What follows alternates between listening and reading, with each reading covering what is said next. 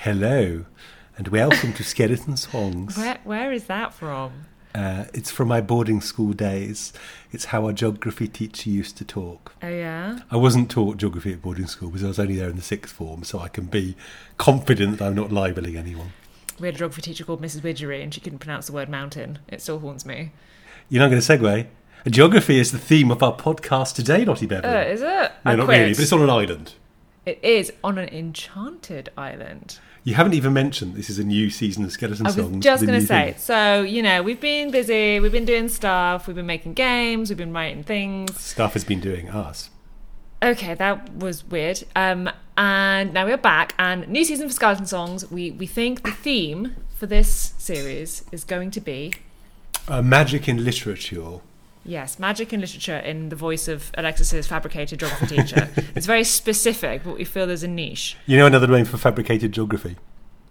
Enchanted Island? World building. Do you have any opinions on world building, Alexis? No. I hear you're really good at it. I'm sorry, you're breaking up. Right, well, magic in literature. Shoot. Yes. There's some of it. It's sparkly.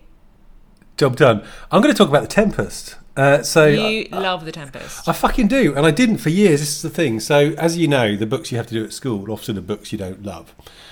And for A-levels, which are... I have no idea what the American equivalent is. That SATs? I don't know when you do SATs. Nah, but they're all like standardised tests, aren't they? Anyway, there's other people in the world besides America and the UK, or so I'm given to believe. A-levels, the pre-exam, pre-university sort of higher exams that you do. You do them when you're 17. If you're smart. I mean, some of us do them when we're 18. I'm a June baby. What can I say? Anyway, were The Tempest and Dr. Faustus. And I think, honestly, doing those two books at A-level helped set the course of my life. Yeah, I know. And I... loved Faustus even at the time. We'll do another episode on that. We were talking about it beforehand, and we said, do we think we can do The Tempest and Faustus in? Nah. So we had another one for local boy, Christopher Marlowe. Bloody love Christopher Marlowe. Knife just down the road from where I'm sitting now. Yeah, what a chancer. And he was so handsome and weirdly looks so exactly like my ex-boyfriend. I can't get over it. We don't know for a fact he died, do we? You say my ex-boyfriend is the ghost of Christopher Marlowe? I'm not saying he's not the ghost of Christopher Marlowe. I mean, he's not. I've never seen him in the same room. You've seen him in sunlight? He's quite pale. Anyway, enough about my ex. The Tempest and Dr. Faustus. So, the tragical life and death of Dr. whatever, long time. Anyway, The Tempest I hated when I was 18 because, like, I was dim when I was 18, and what I thought about The Tempest is it doesn't really have a plot. It's sort of like a badly run role-playing session where there's this super powerful NPC. Imagine being the players in the Tempest. So the story of The Tempest, do you want to do it? You're the one with the degree from the real university. I mean, you have to say it hasn't got a story, but sure, then you can throw that bomb over to me. There is a shipwreck onto a magical island run by Prospero, Duke of Milan, ex-Duke of Milan, I should say, and his sexually naive daughter Miranda.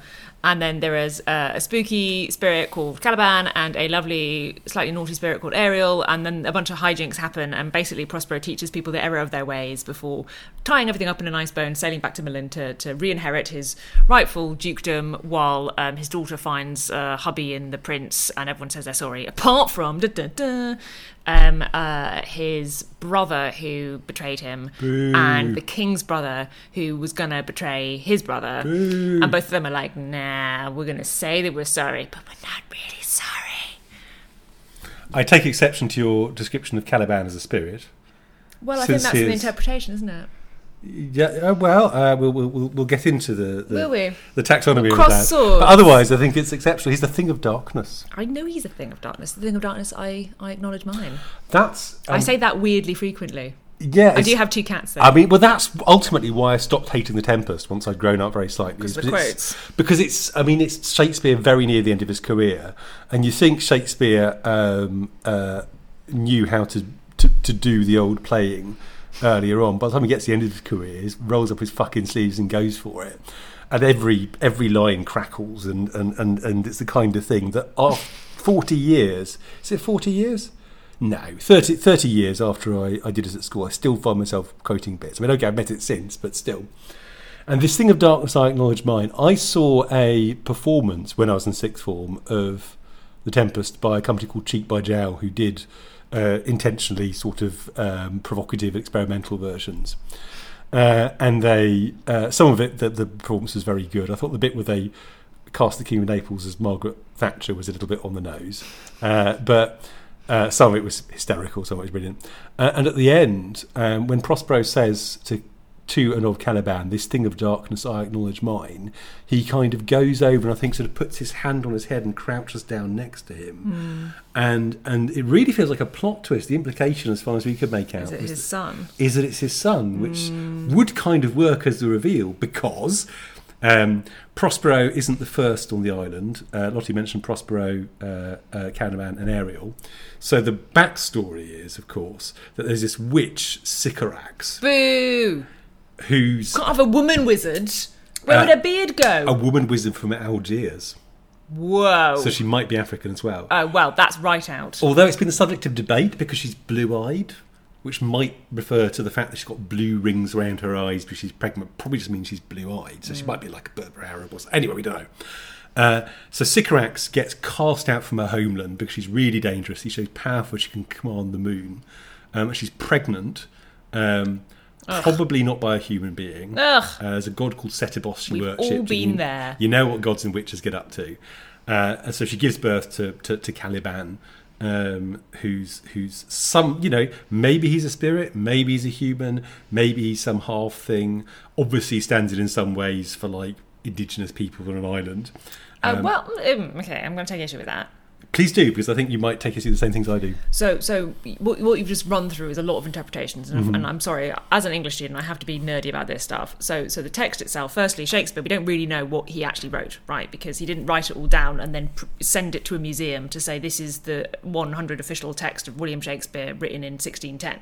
What he did was write it basically in the back of toilet paper, and then actors acted it, added their own flair, directors put their stuff into it, politicians inevitably got involved, and at some point somebody watching that play wrote it down. William, I'm running low in here. I'm at Act 4. Well, you just perforated people's eardrums there, but we'll see what we can do in mastering. So when people say something like, for example, Caliban is in some way representative of indigenous people, firstly, I wouldn't say it's as simple as that, because Shakespeare is an excellent writer, and it's not like one-for-one metaphor land, right? But of course, you're right that the idea of basically a person who is not native to an island being shipped there and discovering native people, especially ones that they then basically enslave, is obviously a narrative ripe for indigenous readings and colonialist reasons, which of course it has done later in life. But I think it's quite important not to say that this is what he represents, because going back to the spirit point, you're right that I think Caliban is very tactile and very like a lot of the imagery used about him and a lot of his speeches are very sort of elemental and physical and often quite grotesque. And that's deliberately contradicted by Ariel, who's a sort of super fey, light-spirited, ethereal character. And Caliban's all like, yes, but I like mud! And of course he has his famous Caliban speech, which many people listening probably know about, where this character, who has been portrayed really as very kind of gross and a bit sort of atavistic. Oh, thou didst prevent me. I would have peopled else this Kyle with Calibans. Yeah, so he does at one point sort of say regretfully that he hasn't had an opportunity to rape Prospero's daughter Miranda. So, he doesn't strike you as a wonderful chap necessarily, but he then has this extremely beautiful Shakespeare at his best speech where he talks about the magic of the Isle and how beautiful all the nature is and how he wishes basically to be free of Prospero and basically free of everybody else so he can run around enjoying the bounty of nature. And it's really moving and gorgeous, and it comes surprisingly out of nowhere, because literally in like the next scene he's getting drunk and saying he'll give Miranda to some other bloke, and then being like, give me more wine and then I will fart and you will laugh. Ha ha ha ha. And so, obviously Shakespeare knows what he's doing here. So my point was just to summarise that everybody in this play, which I think a lot of scholars have drunk a glass of wine and described as a problem play, are very complicated. Well, this is even though they seem very simple. I agree, and to I'm really glad you said that. But you'd be amazed to hear. No, you'd be amazed to hear. I agree. And you come into this from the sort of literary angle, and I come at it from the historical angle, which is pretty standard. And it's made up. What I said was that the Tempest. Yeah. Oh. Yeah. Oh, we'll have to terrify. No, but this history in which Shakespeare lived. One of the histories. One of the many. Can we make him live in all histories? Are you going to let me get through this one out? Okay. That sounded really grumpy. I'm sorry. See, I'm being impressed. Last. Yeah, so that's the thing, right? Is that the natural reading after a glass of wine is Prospero is the white European putting the locals down, and also patriarchy. And what I said was Caliban is something like, can be seen as a stand-in for, and I think it's impossible not to see him as a stand-in for. But when Shakespeare wrote The Tempest, there weren't any English colonies to speak of at all. We were just trying, I guess, to get started in the West Indies. There were some expeditions out there.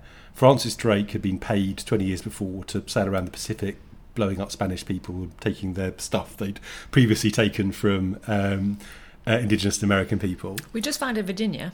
No. Hadn't we? No, it's before then. I'm I pretty thought Virginia, sure. Well, I know Virginia was named specifically to honour Elizabeth I, but I suppose it doesn't mean that Elizabeth I had to be alive when they founded it. I think what it was is, though, so we very easy to check, and if I'd done my research better, we could have. I hope people are enjoying this history lesson of us guessing. But I think that there were some abortive attempts to establish colonies in the West Indies, right, and in what became Virginia, the New World. And they kept, Roanoke famously didn't last. There was one of the Bahamas that didn't work out. England first English people landed in India the year after the Tempest was performed, just to sort of give you an idea of how far this was from the... That's a good fact. Yeah, but obviously the Spanish, the Portuguese and the Ottomans were big on the old colonies at the time, and Elizabeth I and then James I both had a yen to have some overseas dominions of their own to bring back cloves and gold and all those things. And you probably know that the command performance of the Tempest was for James I. I do. And James I's two big interests were marrying off his daughters, who were definitely virgins, to basically appropriate other royals. Oh, that explains the mask. I didn't know that was... okay, so I thought three. You were leading me into this. Okay, I was what are your 2 else. points? Again, really revealing our interests. Exploration. Right. And, depending on your point of view, discovery or ravishment of the New World. Because the other European powers had brought back a lot of riches, and he was very interested in funding exploration at the time. The West Indies was in his eyes, and still vexed bemoves. That's I never know, it's the line from Tempest or Dream. It's Tempest, isn't it? What's the line?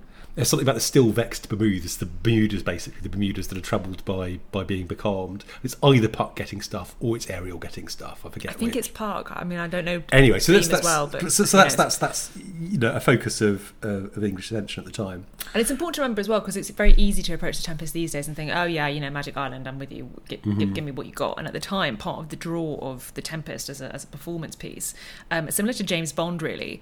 I found out a while ago that James Bond at the time was incredibly aspirational. Basically, he was a rich guy who got to go abroad and particularly eat lots of stuff. The eating is really important in the books. You don't see it in the films half as much, but the eating in the books is all about, and I had what I call an avocado, and then I had some caviar, and everyone at home basically in 60s Britain is like, I've literally had a tin of beans this week and then some more bread. And so reading this book was incredibly magical and interesting.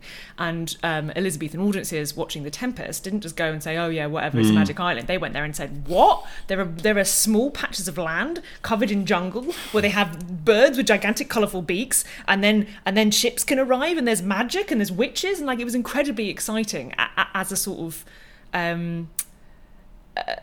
as just a place before you even get into any of the plot or the magic or the beautiful words or the funny bit when they all get drunk and kiss the book.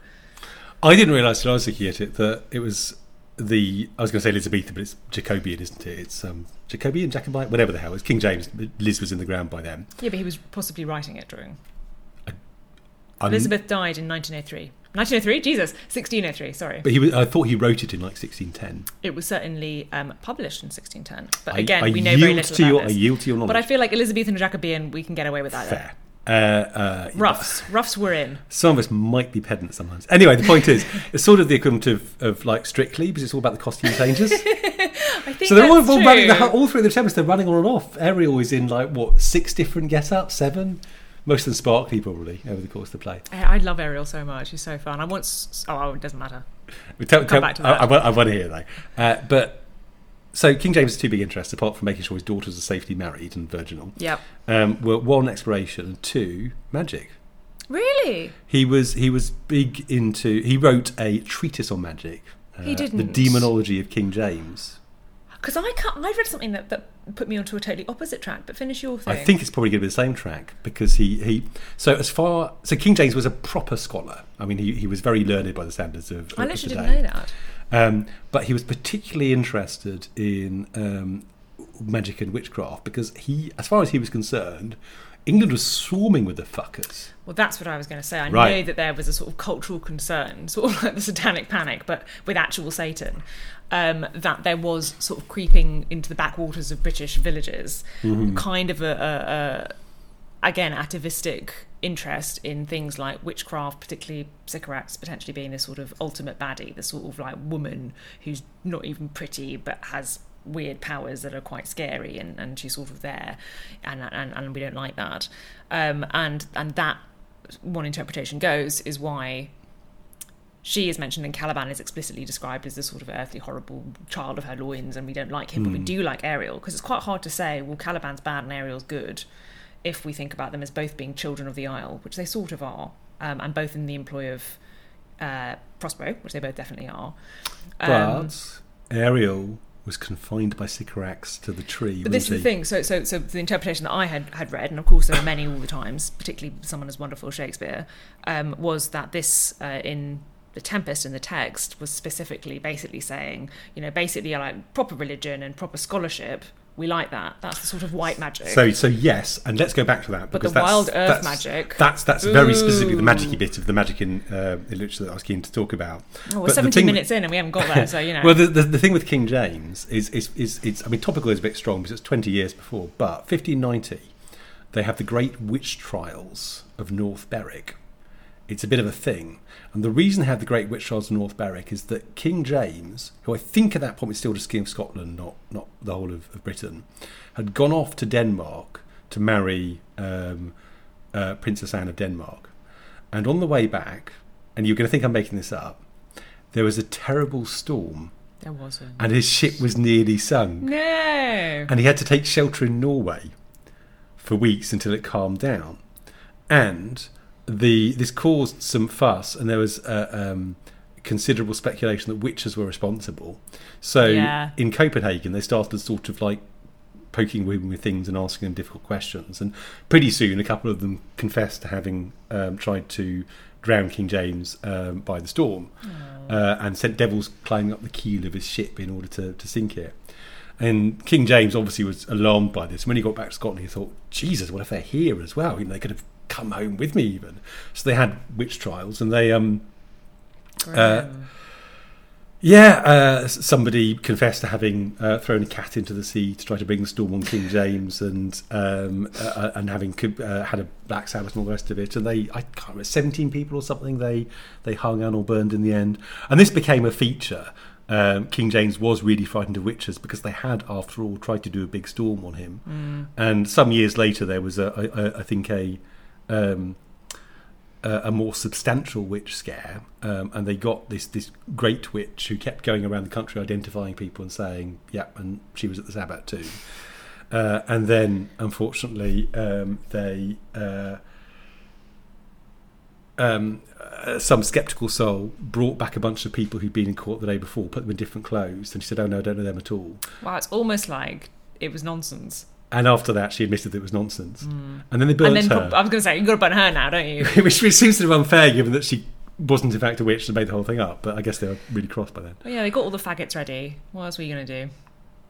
To be clear, that's British terminology that is actually correct for dried wood that you put at the foot of a bonfire just in case anybody gets incredibly upset. I was reading depressingly about how the great Joris Blackstone, who I know you're a fan I'm a big of, fan of Blackstone. argued that although it was appropriate to burn male heretics, you couldn't burn lady heretics. Well, that didn't stop anybody. They constantly burned women in this country. For less than they burned men. Because they'd end up naked and that was indecent. Oh. Yeah. That was the reason. Don't... I'm not the stand-in But for the... I'm all depressed now because we talked about burning people. Anyway, the point is... So we go back to magic and the Tempest being great. So when Shakespeare brings the Tempest to King James, he thinks, I'm going to do a play for the king. Yeah. I'm writing for the king's men. I was going to say, please in the name. So I'm going to put expiration on it. Yeah. And I'm going to put witchcraft in it because he loves those. And I'm even going to have this bit where a storm is called upon to drown people, but then they survive, and then monarchy is restored. So it doesn't map exactly because nobody specifically tries drown to the king. Yes, yeah, but the king, and actually, you come to mention it, the King of Naples is a much more decent soul than the other people aboard the ship. He's the least guilty, but it still doesn't map directly to James. You don't want to suggest that. No. James is much more of a Prospero figure, the learned man in his cave. Yeah. And I think this is where we come back to the post-colonial reading, which, as you say, does tend to be a bit on the straightforward side, because Shakespeare wasn't thinking, how can I demonstrate the superiority of the European over uncontacted peoples, who basically uncontacted at this point. He's thinking, it needs a storm, it needs witches, it needs magic, lots of costume changes. Where shall we put it? I know, let's put it in like the West Indies-ish, because King James is interested in those. What could we have then? Oh, we need a witch. I tell you what, the witch could be dead. Otherwise, you've got like a wizard and a witch. It's too confusing. And have a son about. He's of ambiguous ethnicity, but he's basically a local. So there you go. I was reading as well. We probably read the same thing, that Caliban was apparently the prized role in the early 20th century. Yeah, I saw that. It's really interesting. I guess because people got bored with the idea of basically this upstanding patriarch who's always right. Mm-hmm. But Prospero's complicated, actually. He's not a very likeable hero. And I think Do you not think not? Well, it's interesting that he obviously resonated with you, because one of the major things that people have agreed on about a theme in The Tempest over the centuries is this sort of sense of artifice and the sense of that Shakespeare's own sense of self in Prospero, because of course he has his famous monologue at the end where he breaks the fourth wall and turns to the audience and essentially says, please clap to tell me that this was great. And people consider it sort of Shakespeare's swan song. He wants to go out with a bang. He wants to almost reach through his own words, through an actor, out to his audience and say, for God's sake, tell me I'm good so I can retire.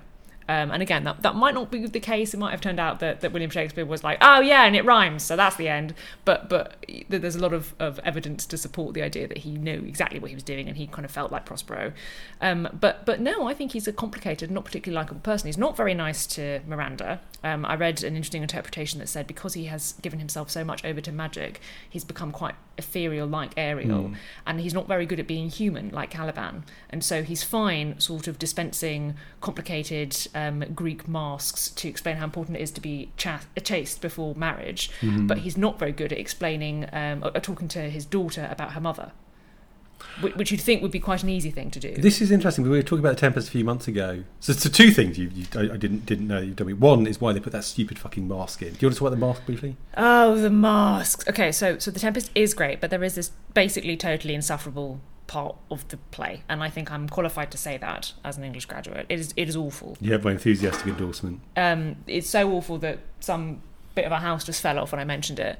It's one of those things that just hasn't borne the test of time very well, in the same way that the bit in Hamlet that's about basically men falling over a dog is not very funny. It's just not the same humour that we have in the book.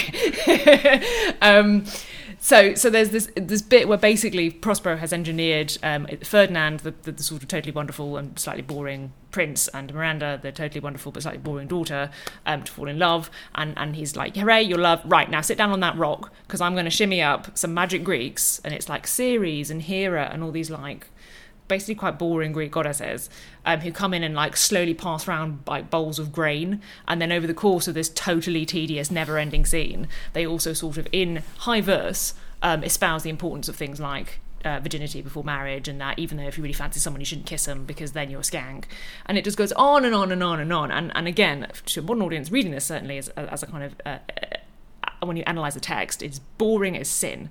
if you watched it in the 17th century, it was probably a lot more interesting because you basically got to see people dressed up in glitter and have sort of magic effects. So that was probably making up for the fact that the text itself is not terribly interesting at that, and it's kind of moral and it gets just dry and boring. But I'm delighted to say that in Shakespeare's classic, classy style, about halfway through, I think he gets bored of it as well, and he gets Prospero to stand up and go, yes. wait! And everyone goes, what? And Prospero goes, someone was trying to kill me. Everyone's like, wait, what? And he's like, oh yeah, I forgot about the whole, like, my brother was going to murder me plot, so hang on, Ariel, off you go and sort that one out. So it does break abruptly in a funny way. But yes, it's terrible. One thing I said earlier was that, you know, I hated The Tempest when I was 18 because I thought the plot was awful. And the plot is, as I think I started to say, it's weird. It's weird, but it's like if you've got a sort of dull D&D session where the whole point is there's an immortal wizard who you basically can't touch. And you get on the island, you bumble about for a bit, and you see some scary things, and he turns up and he says everything's okay. Go home.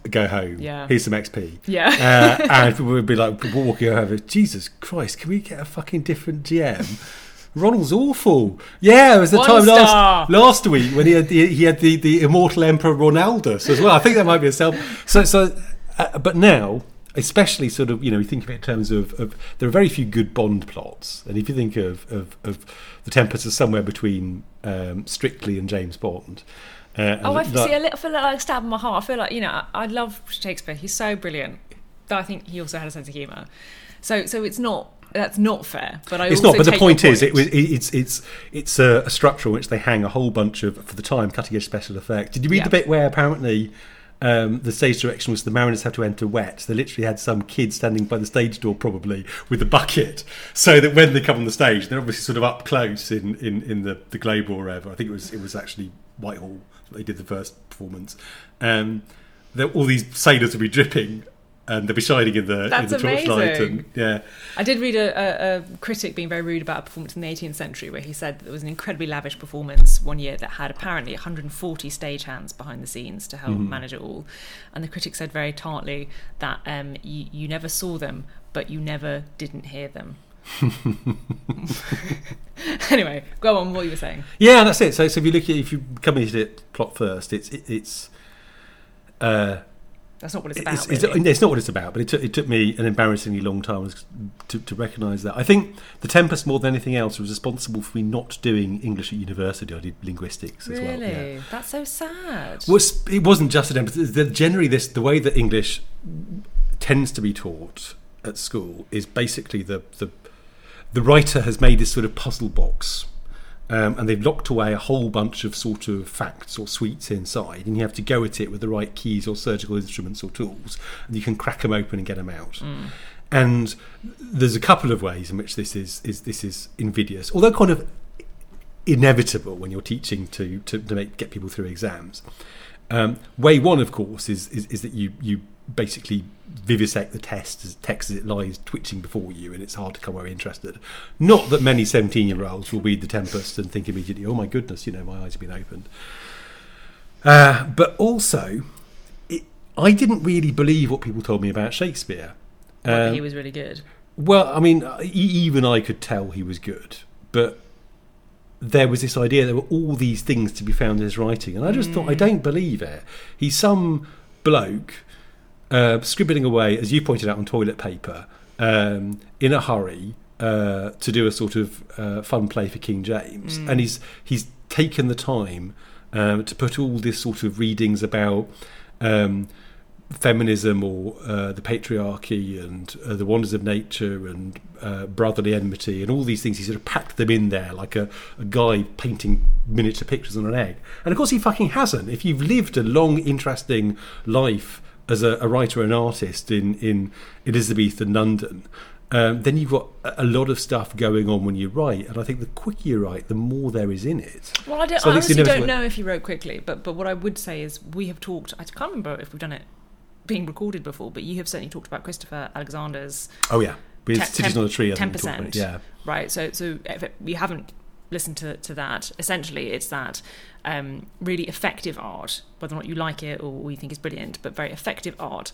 often uses something very specific but speaks to a very wide human set of experiences. So something like The Tempest is obviously a very specific, weird story about some very specific characters doing very specific things, but you can read into it because it's well written, basically anything you want, which is why Shakespeare continues to be interesting when you perform it, because it's not just a sort of very specific contextual, story about 17th century London. It could be about colonialism, it could be about feminism, it could be about politics, it could be about basically anything, because the text is so rich. And that's his power. But I totally get that as an 18-year-old reading what essentially was a fairly boring jaunt on an island, you might not have got that. Yeah, and I was interested. I kept sort of thinking, well, when is he going to have a big wizard's battle with the ghost of Sycorax summoned up from her crypt? It does feel like a missed opportunity. I agree with you, because Prospero is set up as this like really learned, quite scary wizard, and there's lots of times, particularly when Ariel and Caliban are there, where they cower before him, and like these are presented as magical entities. Ariel is often kind of almost angelic. I mean, he seems particularly magical, and Caliban is obviously sort of potent, but it's unclear exactly what he is. And to see these two things, so I can tell you what he is. Oh yeah, what is he? He's Moth, and Ariel's lantern. You're going to have to explain it if anybody hasn't played Cultist Simulator. No, play Cultist Simulator, it's great. There's probably some quids off, a lot of heaps taking money off it, because apparently my work shouldn't be valued at its true price. All right, Caliban. Jesus. Anything else you want to say to the people? Laurie's great. So this is the distinction you drew earlier. That on he's chaos. He's the earthy, woody, woodsy, rooty thing, and I'm obviously drawing broad strokes here, but when we were reading up on the background of The Tempest, was the first time I came across the word goetia, which is a Greek word which I've heard pronounced in about 4 different ways since. Goetia. Goetia. Oh. Gusha. But it's compelling demons to do things, and is that actually what it means? I use it in a sentence.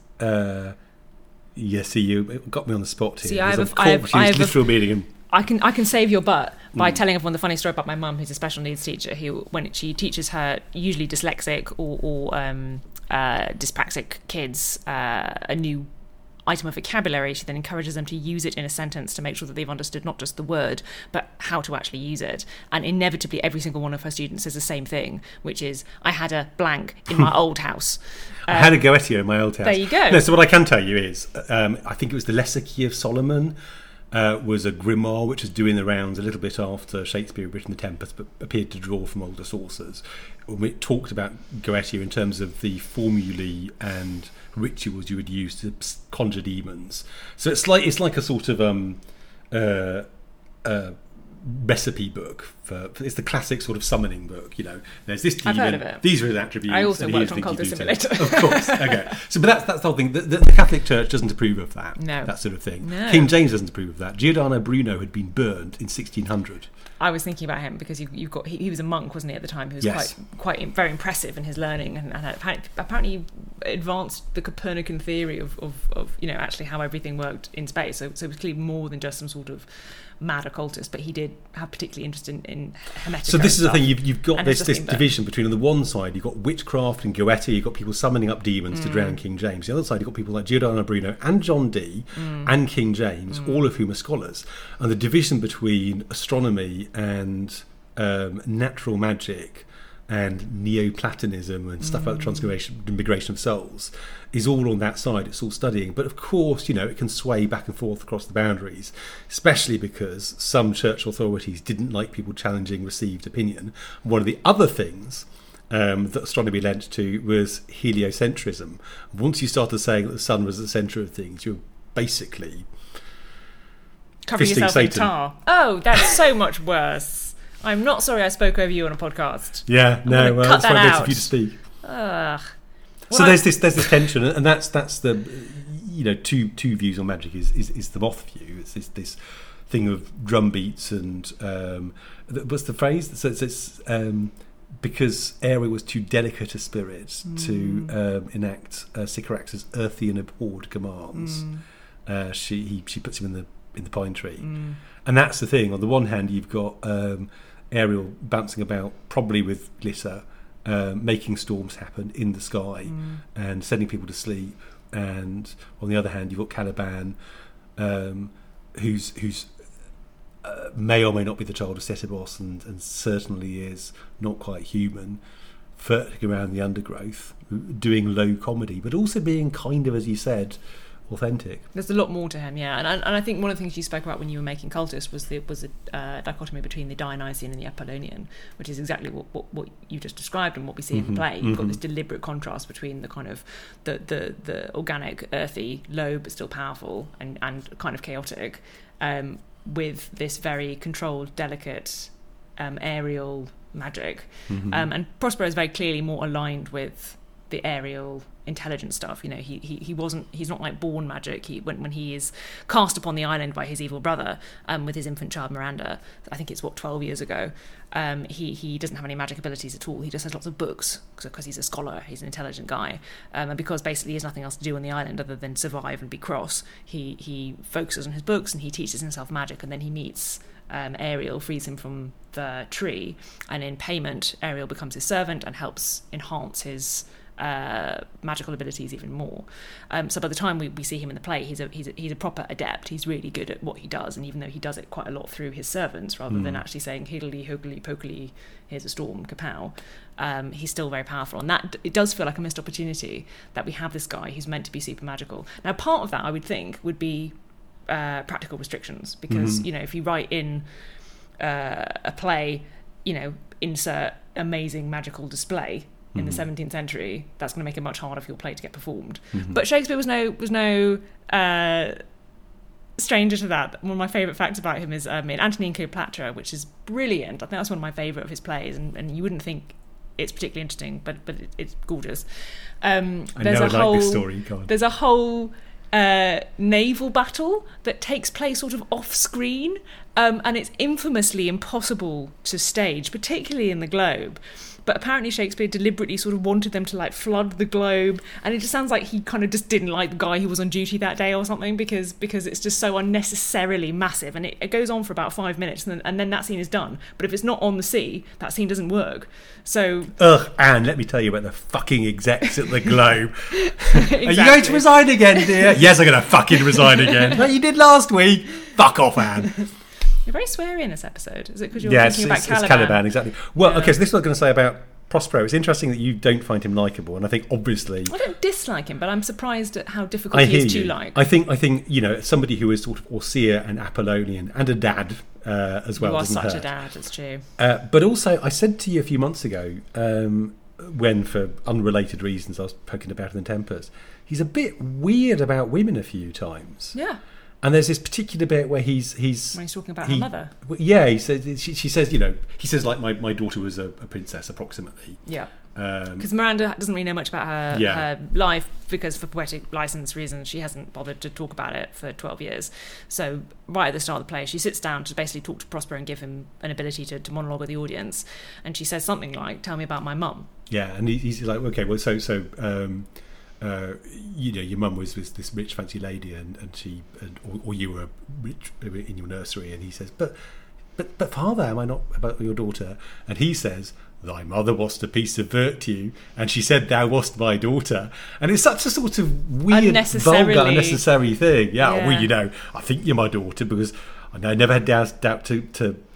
But see, that's interesting, because again, getting my lame English lit on, that could mean multiple things. It could be a deliberate point that Prospero, whilst particularly being associated with Ariel and the Apollonian, has a bit of the Caliban in him too, and finds it a bit funny to talk about sex. It could be that it is simply a reflection of quite sexist attitudes in the day. It could be Shakespeare making a funny joke for the crowd because it's funny. What you've said about the mask as well, sort of, I think, makes sense of it being him hammering a point for King James's benefit.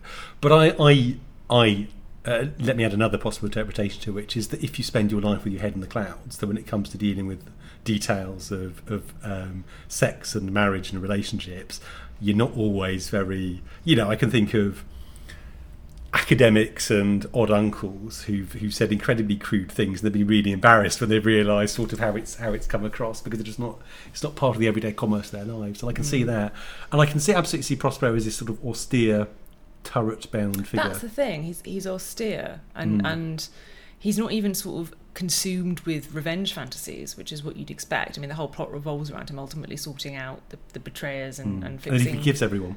And then he forgives everybody, and of course then famously drowns his... Is it burns his book or drowns his book? He breaks his staff, and deeper than did ever plummet sound, he drowns his book. He drowns his book. It's gorgeous. And again, that's interesting because basically I think, he can't really return to society whilst also being essentially a magic wild guy. But yeah, it's a weird relationship with Miranda.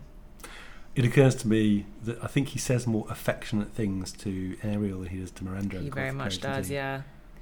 I'm not really sure. Do you think they were doing it? I mean, I hope so, because I love Ariel and I want to slash the hell out of this this text. No, I don't think... What's this sound of grinding stones from Stratford-on-Avon? No, he would have loved it. Yeah, he would. He wouldn't care. Think of his sonnets. He was slashing everybody in his sonnets. Well, again, I think it's also interpretation, because I know the Dark Lady... Dark Youth. That's the thing, right? It could be either way. And so it's not impossible that he had the occasional lad on the side when he wasn't going back to Stratford to the old trouble and strife. Handsome actors around, what are you going to do? Yeah, inevitably. Anyway, your feverish slashings aside. Sorry, going back to Fanny. No, just to be clear, I actually don't slash Prospero and Ariel. I don't think that was a thing. I think it is. So you're to put that image out of your mind. No, what I was going to say was in the text. I think it is of a more. I think Prospero is very much a father figure, and I think Ariel and Caliban are very much presented as his children, whether that's explicit or not. And Ariel, he's very kind to in lots of ways. He obviously has great affection for him, and the whole of Ariel's plot is that ultimately he's working so that Prospero will free him, because he is basically an indentured servant because Prospero freed him and made this pact with him. But he is treated far better than Caliban, who is literally kicked about and has also been sort of tortured previously for being a skank. And again, like I said, he clearly does have these animalistic instincts that probably did need more disciplining than Ariel floating around saying, "Woo, look, I made a magic cloud." But it's a very different relationship that he has. I mean, that's basically what Ariel does, right? And he sings a song about a cloud on fire. A cloud on fire. No, he sings a song about bees. He sings about bees. He also sings a song about somebody's father's bones turned into coral. So he does. Anyway, what I was going to say is I remember even from my teenage experience with The Tempest being a bit crestfallen that Prospero keeps saying all these affectionate things to Ariel, who nevertheless, is bound to his service. But and keeps saying, "Are you going to free me today?" And so this is the thing. Prospero's like, "We'll talk about it after lunch." No, but Prospero says, "We will talk about it after lunch." But he calls him Chick, and he's nice, and he obviously sort of respects him. Nice. But also, Ariel just wants to be freaking free, and there's a real imbalance there that's quite uncomfortable and interesting. Well, that's I think ultimately why it's termed a problem play, along with I think what's the weird one with the statue? Winter's Tale. That's always remember the one with the bear. Yeah, but bizarre. We'll do another one on that. And probably Measure for Measure too, because it doesn't fit easily, and we don't have this charismatic hero, and then the ending isn't neat, and Prospero doesn't seem sort of happy and connected, and the whole thing is hard to reconcile in an easy way, which is partly why it's so great. But yeah, I'm sold for him. When I went and saw Winter's Tale with my ex years ago in the round in a Spiegel tent, one of those big German mirror tents. Love a Spiegel tent. Gorgeous. And it was interrupted by a tempest. Oh yes. We were the very very high winds, and the whole tent was shaking, and literally the last play. I mean, that sounds like a scene from.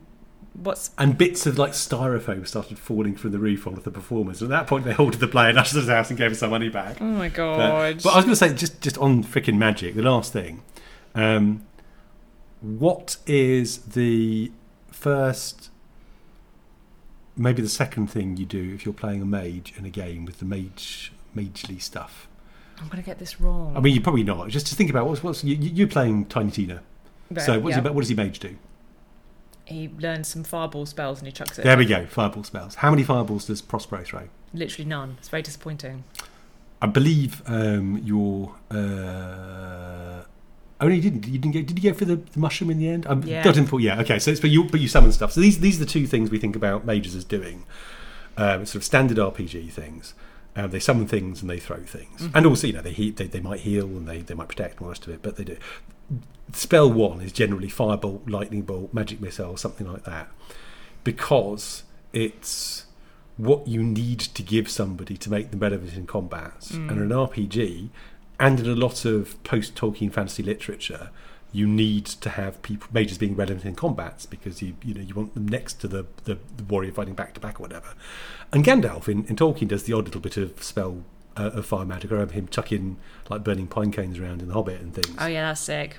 But it tends to be sort of offstage stuff, and this, I think, very early, The Tempest and Faustus and Le Guin, which we will come back to in another episode, form my opinions of what magic should feel like. And again, it's cultist simulator. Nobody throws fireballs. That's really explicit. Another shout out to Ivan Tolson, who has had an annoyingly significant effect on my life for being like my landlord when I was at university, and said some interesting things. Who pointed out the fireball thing, I think, to be first. But also, Fallen in London. There are literally no wizards. There are no people doing magic for a similar sort of reason. I've never liked the idea that being a magician is like being a psychic. You've got a list of spells that pop up, rather than like having access to an armoury. Rather, it's something that you do to various degrees, but various amount of things, like King James or John Dee or Prospero. We have a lot of interesting episodes coming up talking about the magic in Fallen London, the Lord of Light, all that stuff. Cultist Simulators magic. Yeah, a lot of cool stuff. Is Cultist Simulator literature, Auntie Bevan? Yes. Oh, okay. God damn. Mic drop. All right, thank you for listening to episode 1 of our 3rd series. We'll have more on slightly less sweary elemental. I doubt it. No, okay, it'll be just as sweary, but we'll talk about something else interesting. Do you want to say it? Have a spooky day.